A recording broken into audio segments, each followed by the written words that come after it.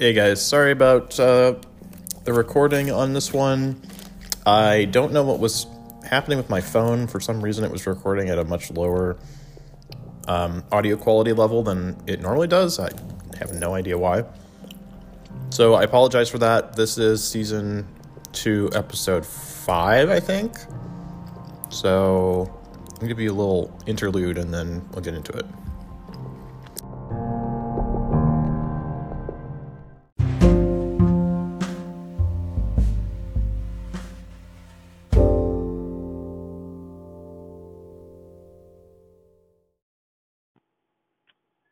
Hello, and welcome back to Desiderata, the Robert Kane podcast.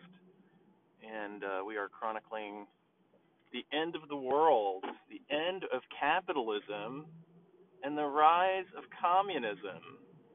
That's right, you guys. Communism is taking over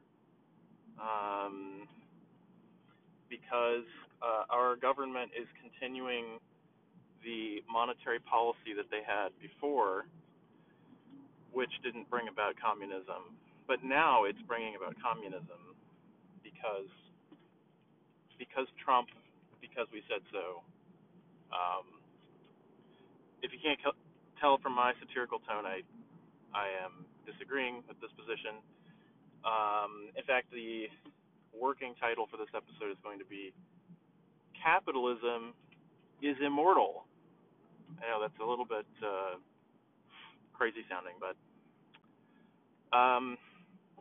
no, capitalism is not going away.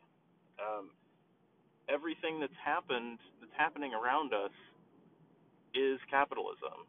It's the morphing, changing, unstoppable force of the market, of moving markets and of wealth, accumulating and accreting with more wealth. And there's simply no way to stop that. So triumphant has capitalism become that it's like the people that are arguing against capitalism are actually arguing for it, and the people that are arguing for it are also arguing for it. Capitalism, the capitalist system has this way of subverting culture, especially any kind of radical movement that would seek to abolish it, into just more capitalism. And that's sort of the genius of capitalism, and that's why it has been so successful. No, capitalism's not going away. It's definitely not going away. But capitalism goes through different phases. It changes and morphs, and changes its tone sometimes. It may adopt different features depending on the era and depending on who are its subjects at the moment. The tricks that the market has to pull in order to keep a society transitioning over into a world dominated by rail is very different from the sort of tricks that the market has to pull in order to transition society over to a world dominated by computers. And during these transition periods, there's always a lot of instability. People lose their jobs. People are upset. There's a lot of rioting and resistance, violent resistance, political resistance. Political movements rise up in the wake of these technological changes, and every time that this has happened, those resistance movements have been crushed, inevitably crushed, and replaced because the market comes up with something else for people to do besides rioting and wanting their Luddite jobs back, um, there will always be something else to do. The market is very efficient at finding things for people to do, finding ways to put people to work. Um, and it is not perfectly efficient, but it is much more efficient than we are giving it credit for. So to just sort of lay out the landscape here of what I'm going to try to argue, right now we're probably seeing a concentration of wealth, and capitalism goes through phases of contraction and then expansion, contraction and expansion. The reason that the market is high right now in the U.S. at least is that U.S. assets are seen as a safe place to put your money if you're an investor during times of economic uncertainty. So it's actually the conservative position to put things into the U.S. stock market. Otherwise, you would see a lot more investment in emerging markets. You would see more investment outside of the S&P 500 or the Dow Jones. Money would go into more high risk, high reward investments, futures markets, rather than going into Procter and Gamble and Coca-Cola and Google. These are the safe bets, and that's why the market is stable. It's not because we're switching over to a communist system and no one's going to see it coming. It'll just be one day we have a digital dollar and it's all. You guys, yeah, this is unfortunate misunderstanding. All the talk about Great Reset and this World Economic Forum bullshit. These are the Davos guys. They blow a lot of smoke, but they are not. They are not communists that are plotting our demise. What they're describing, in fact, in their Great Reset idea, is really just Keynesian economics. It's government spending to bolster the economy during a period of recession in order to stimulate job growth, encourage investment in private firms, and keep everyone working and paying taxes and buying things.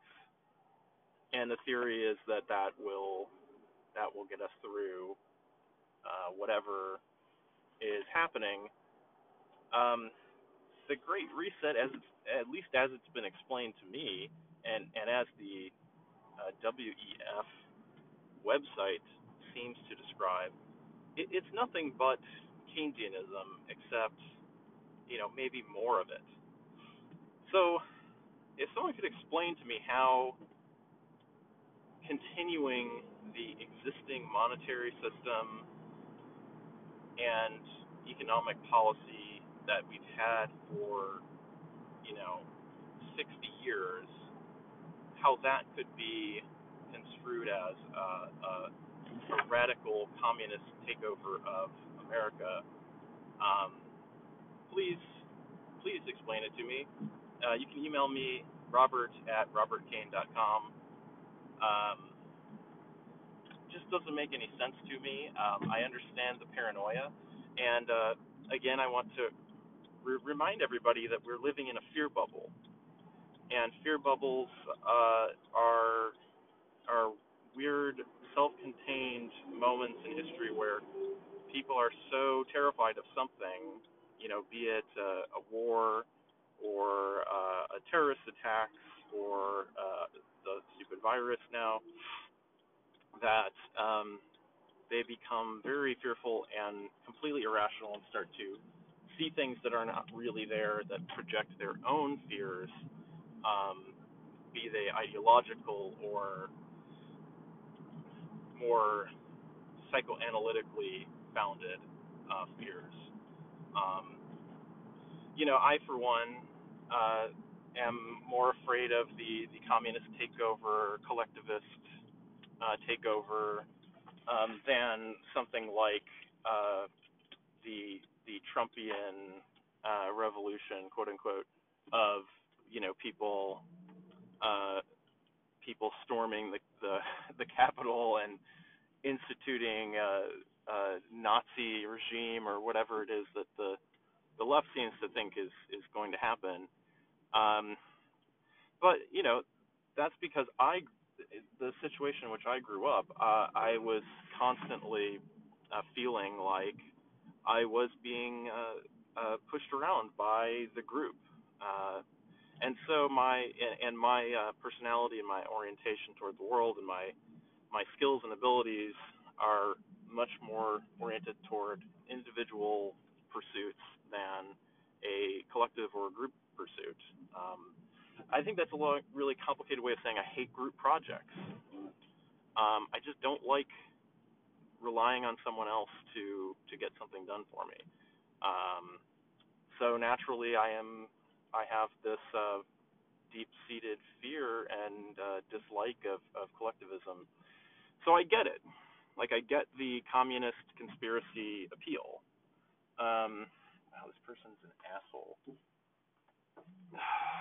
Tesla drivers suck shit. So, I get the communist conspiracy. I understand the appeal. I get it completely. But there's absolutely nothing rational to these fears, as fears often are. Fears very often are not very rational. There's certainly a concern that hyper Keynesianism can lead to massive inflation. It is stealing from people. It is a tax. You can't just print money and expect that it will somehow generate extra wealth to go along with the money. That's not how it works. That said, logic matters, you guys.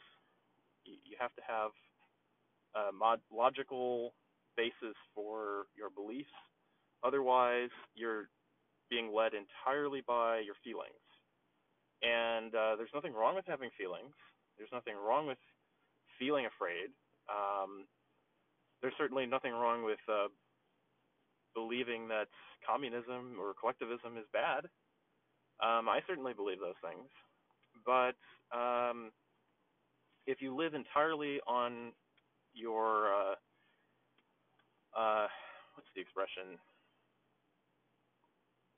If you live entirely moment to moment by your feelings, and you just go with whatever is in your gut at this moment or that moment, you're a fool. You're just a fool. And you'll be easily tricked into believing things. You'll be easily manipulated. And you won't be very prosperous, and bad things will happen to you, most likely. So don't do that. Don't live with fear. You have to use your brain. You have to use logic. You have to try to put these things together. Therefore, go forth and conquer the world, friends.